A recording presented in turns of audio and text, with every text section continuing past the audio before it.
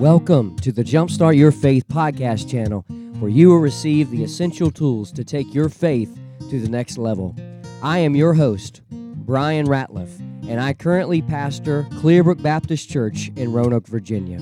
Here is the latest message preached from one of our services. Grab your Bible, pen, notepad, and get ready to jumpstart your faith.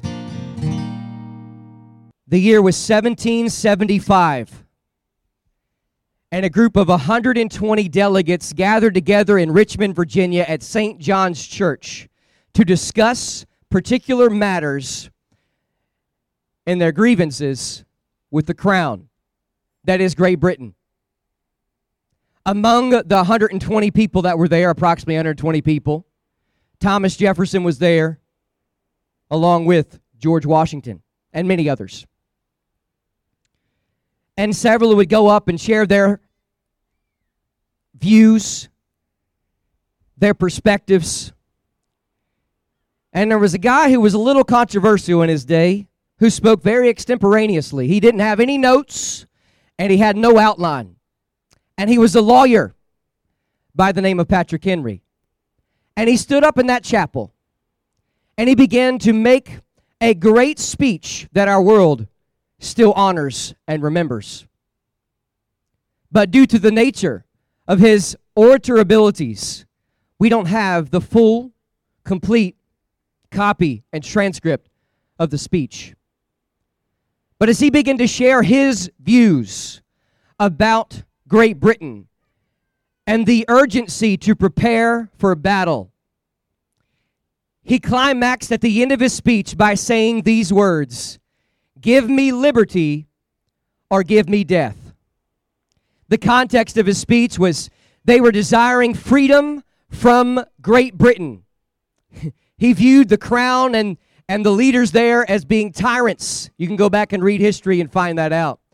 He was not a fan of what they were doing to the colonies here in America, and in a sense, him and along with some of the others, they were desiring their complete independence. And the following year, July 4th, 1776, we read about how they appointed Thomas Jefferson to draft the Declaration of Independence, and many signed it, declaring this land to be completely independent from the land of Great Britain. This weekend, we honor that. But I submit to you today that living in the United States of America is just a type of a greater freedom our world desires. And today, I want to share with you the thoughts today. I want you to walk away with this thought. No matter what lies in the future of our world and our nation or whatever will transpire, I hope that you, instead of fighting for the freedoms in America, you'll fight for one name given among men whereby we must be saved. One name that we can go to the Father by, and that is Jesus. So the title of my sermon today is this: Give me Jesus or give me death. Give me Jesus or give me death. Today, as we come to the Gospel of John, we know that this book of the Bible presents Jesus as the Son of God, and he's exactly who he said he was. And in John chapter 8, we know a lot's going on. We see a woman caught in adultery. We see him giving a speech about how he's the light of the world. We see how he talks about freedom. We see how he talks about a lot of different things here. He talks about life, and he talks about truth. And today, I just want to share with you a few thoughts today from this passage of Scripture as we correlate everything back to here. And I want you to know this, that today, I don't want you to misunderstand me. I am thankful to be an American. But being an American does not mean I'm going to enter the glorious place called heaven. Hear me well today. That just because you live in this land does not mean that you get a bypass free out of the torments of hell and the judgment of God. Being an American, we get to enjoy some of the liberties and freedoms that we have, but I want you to know this, that you will never, ever be free until you become a servant of Jesus Christ. Freedom is only found in his name. In fact, I want to share with you from this passage of Scripture, the first few verses here. We read in verses 1 through 11. Here's what I wrote down. I wrote down this. As I'm thinking about give me Jesus or give me death, why am I saying this? Because only through Jesus can we find forgiveness. verses 1 through 11, we see a woman who was caught in the very act of adultery. In the very act. And the Jewish people, they brought this lady to Jesus, and they said, hey, the law says to stone her. What do you say, Jesus? And he knelt down on the ground, wrote in the sand as if he didn't even hear them. And he said, hey, if you're here today without sin, throw the first stone. And one by one, because conviction fell upon the accusers' hearts, they left. And Jesus looks at this lady, and he says to her, where are your accusers? And she says, there's none left. And he says, neither do I condemn you. Go and sin no more. So here's what I wrote down. Forgiveness is only found in Jesus. Today, I'm afraid that we worship the flag more than we worship the God who allowed us to live in this nation. Today, I'm afraid that we care more about the stripes on the flag than we care about the stripes that were nailed to the cross of Calvary. Today, I'm afraid we care more about the stars that are on that flag than the bright and morning star named Jesus Christ. Today, church, it's just a solemn assembly today, and I just want to share with you, I want to bring us back to the attention that Jesus is our God, not America. And you cannot have forgiveness unless you bow to his name, not bow to the state of Virginia or to the United States of America. Have you experienced that forgiveness? Maybe you've been out of the country before. I have. And I've seen what other nations are like. And I know that people are coming all over the world to come to this wonderful nation. But as wonderful as America is, you're not going to be forgiven of your sins by that alone. The Bible says if we confess our sins, he is faithful and just to forgive us of our sins and to cleanse us from all unrighteousness. Hey, maybe there's somebody here today or listening online who in a sense is caught in a sin like the woman is, and people are throwing stones and left and right. And I'm here to tell you something, that if you confess your sin to God, bow before his authoritative power and leadership and declare him to be Lord and Savior of your life, he will not condemn you. I'm thankful what Paul said. He said, there is neither no condemnation to those who walk in Christ Jesus. Today, I don't have to fear being condemned by God because I am a Christian. I know Jesus is my Savior. Give me Jesus or give me death. One day they may take away our Second Amendment right. One day they may take away our one day they might take away every right that we have. But I tell you this, the hill that I'm going to stand on, the hill that I shall not be moved upon, is that Jesus Christ and through him only is forgiveness of sins. May I share with you secondly, as we move forward in this chapter, Jesus transitions and begins to speak about this thing called light. And he says, I am the light of the world. So I wrote down this, light is only found in Jesus. I'm afraid that the mistake the modern church has is we've been trying to Americanize our world instead of evangelizing our world. Yes, our nation has a wonderful form of government, but our job as a church is not to march our philosophy of government into the world. Our job is not to march the light of being an American in this darkened world. Our job is to lift up the mighty name of Jesus and share the light of the gospel found in him. Look what he says. He says in verse number 14. In fact, verse number 23. He says these words in verse 23. He said to them, you are from beneath, I am from above. You are not of this world, I am of this world. Verse 24 says, I said therefore to you that you shall die in your sins. For if you are not an American, you shall not die in your sins. Is that what he says? No, he says that if you believe not that I am he, you shall die in your sins. Verse number 12, Jesus says, I am the light of the world. He that follows me shall not walk in darkness, but shall have the light of life. We have more Bible translations in America than our world has ever seen. We have more churches in America than our world has ever seen in history. We have more Bible colleges. We have more seminaries. We have more institutions that are declaring, quote unquote, the Word of God. But we have a society that is completely biblically illiterate, because I believe that the church is failing to do what the church has been called to do, and that is lift up the light of the gospel found in Jesus Christ. We live in dark days, that's for sure. And I want you to know this, that the light of the gospel shines the brightest when it is the darkest. So it's time, church, I'm calling you as an American, as an individual who experienced the liberties here, to lift up the mighty banner of the cross and to continue marching forward till death do us part. Let's take Jesus, or let's take death. As we move forward in our passage, Jesus continues his speech about being the light of the world, and he elaborates on that. And then we get into verse number 30, and the Bible says that after hearing the words of Jesus, many believed. That means they entrusted his word and they became believers in him. They believed that he was the Messiah, the Son of God. And then in verse number 31, it says, "Then said Jesus to those Jews which believed on him, if you continue in my word, then are you my disciples indeed."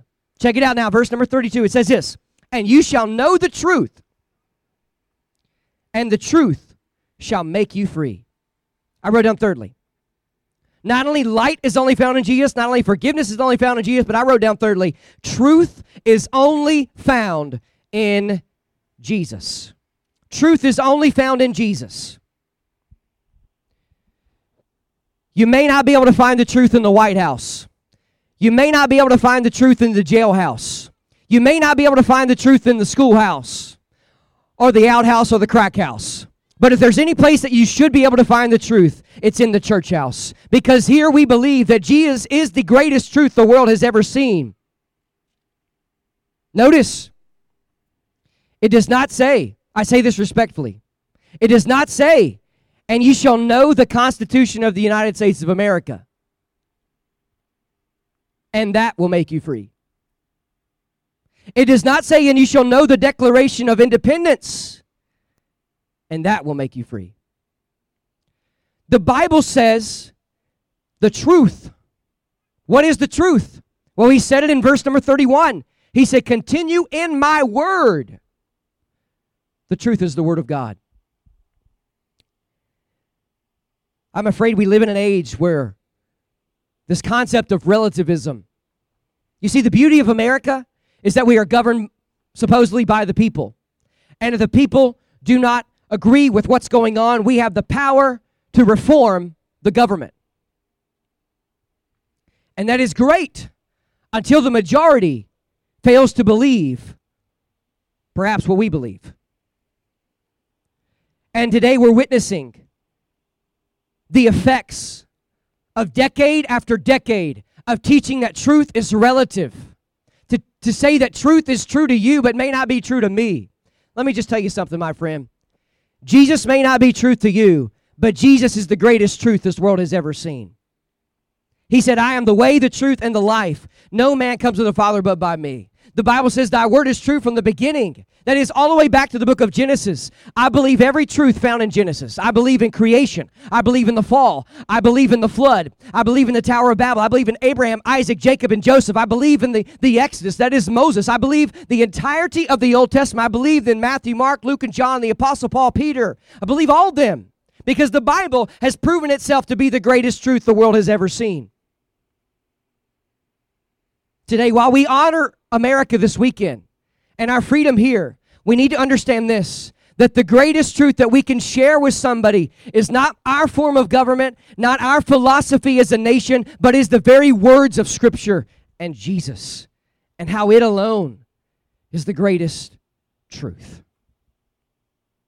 Let me ask you something. Do you believe in absolute truths? I was once witnessing to a guy one time, and he said he didn't believe in absolute truth. So I said, "Are you absolutely sure there's no absolute truths?" Let me ask you this. What is your standard for morality? What is your standard for right and wrong? Well, if you don't believe the Bible, then you have to trust man. But if you believe the Bible is the truth,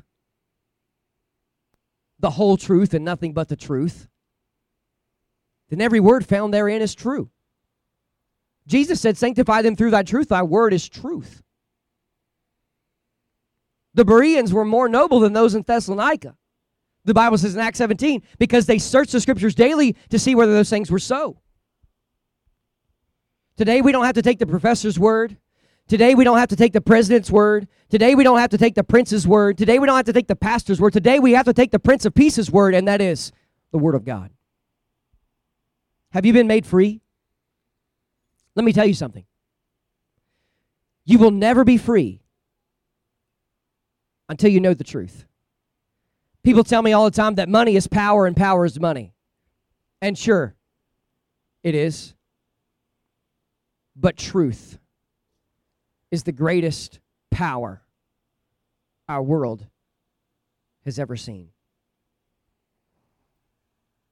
And that truth is Jesus. You can have this world, but I'll take Jesus.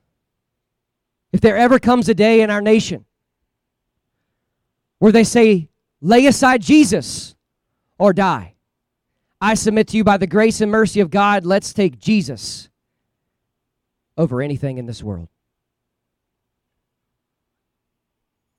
As we move forward, in verses 33 down through 47, we see Jesus kind of transitions, and they asked him, and they said, hey, we're Abraham's seed. That is, we are descendants from Abraham.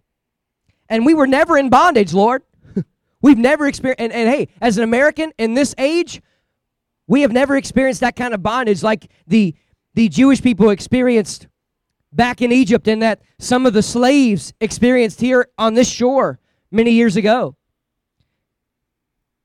And he said, look at it, verse 33. It says, they answered him, we be Abraham's seeds, and were never in bondage to any man. How sayest thou, you shall be made free? Jesus said, verily, verily, I say unto you, whosoever committeth sin is the servant of sin.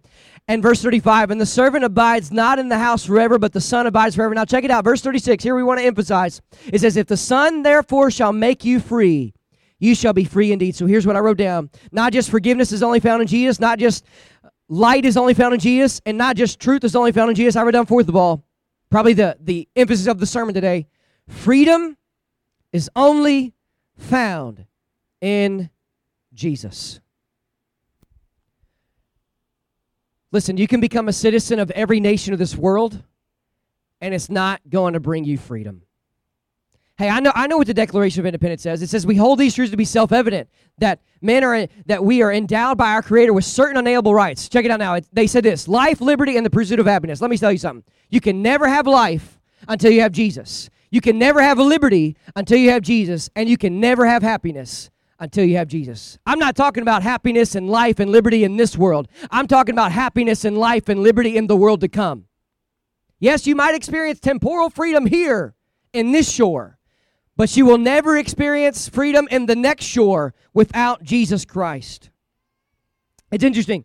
We have, throughout the centuries, in fact, our ancestors probably migrated over here at some point, and they've come.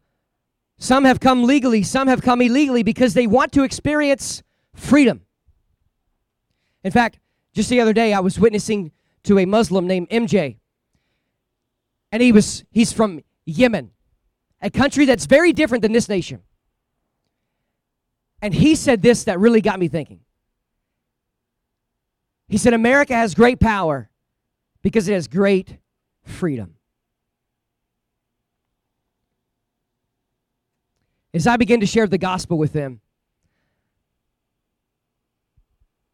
he said, there's nothing that you can say to me that will convince me that Jesus is the only way. It's more or less what he said. People of all sorts of nationalities are running to America to try to experience freedom from the bondage that they're living in their other nations. But may I say this? That without Christ, this is the most freedom you'll ever have. And let's face it, we love this nation, but this nation surely is not perfect. And that freedoms are under attack right now, to some way, shape, and form. And today, I am less concerned about the temporal freedoms that are under attack than the eternal freedom that the enemy is attacking every single day, blinding the hearts of man, trying to shield them from the truth found in Jesus. Are you free? Jesus said, he said these words, that if the Son shall make you free, you shall be free indeed. I'm thankful today that I'm free, not because I'm an American, but because I'm a born-again, blood-bought, Bible-believing Christian. And may I share with you one last thought with you? If you look at verse number 51, Jesus extends his conversation with these people, and he says, verily, verily, I say unto you, if a man keep my saying, he shall never die. Remember at the scene of Lazarus? They said, hey, if you were here, Lord, our brother would not have died. And he said, I am the resurrection and the life. He that believeth on me shall never die. Do you believe this? My fifth and final thought today is this. Life is only found in Jesus.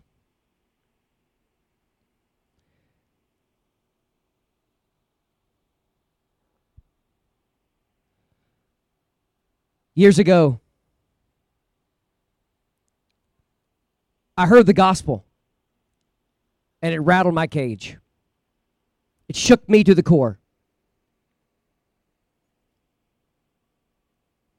And I realized in that moment that if I walked through the doorway of death, I'd have experienced the judgment of God. So there I bowed my knee and confessed with my mouth that Jesus is Lord. I said, God, forgive me of my sin. God, I'm tired of playing church. And in that moment, my life was radically transformed. The day that you got saved was a day that your life was radically transformed. I wonder,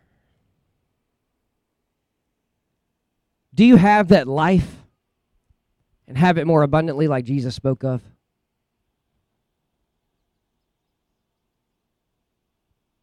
Are you prepared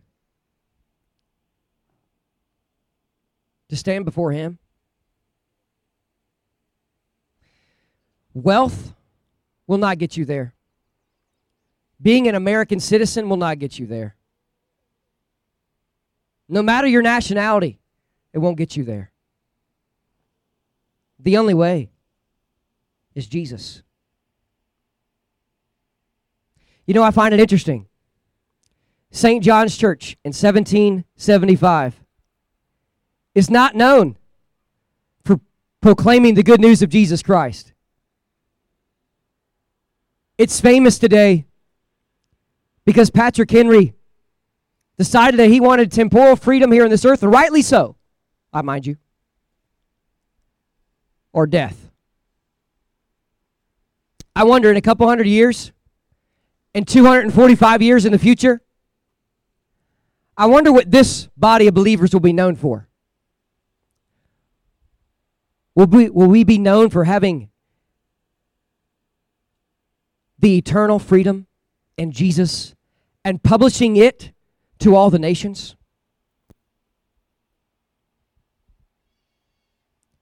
No matter what comes our way in the future, I say this: give me Jesus or give me death. Till death do us part. Let's take Jesus.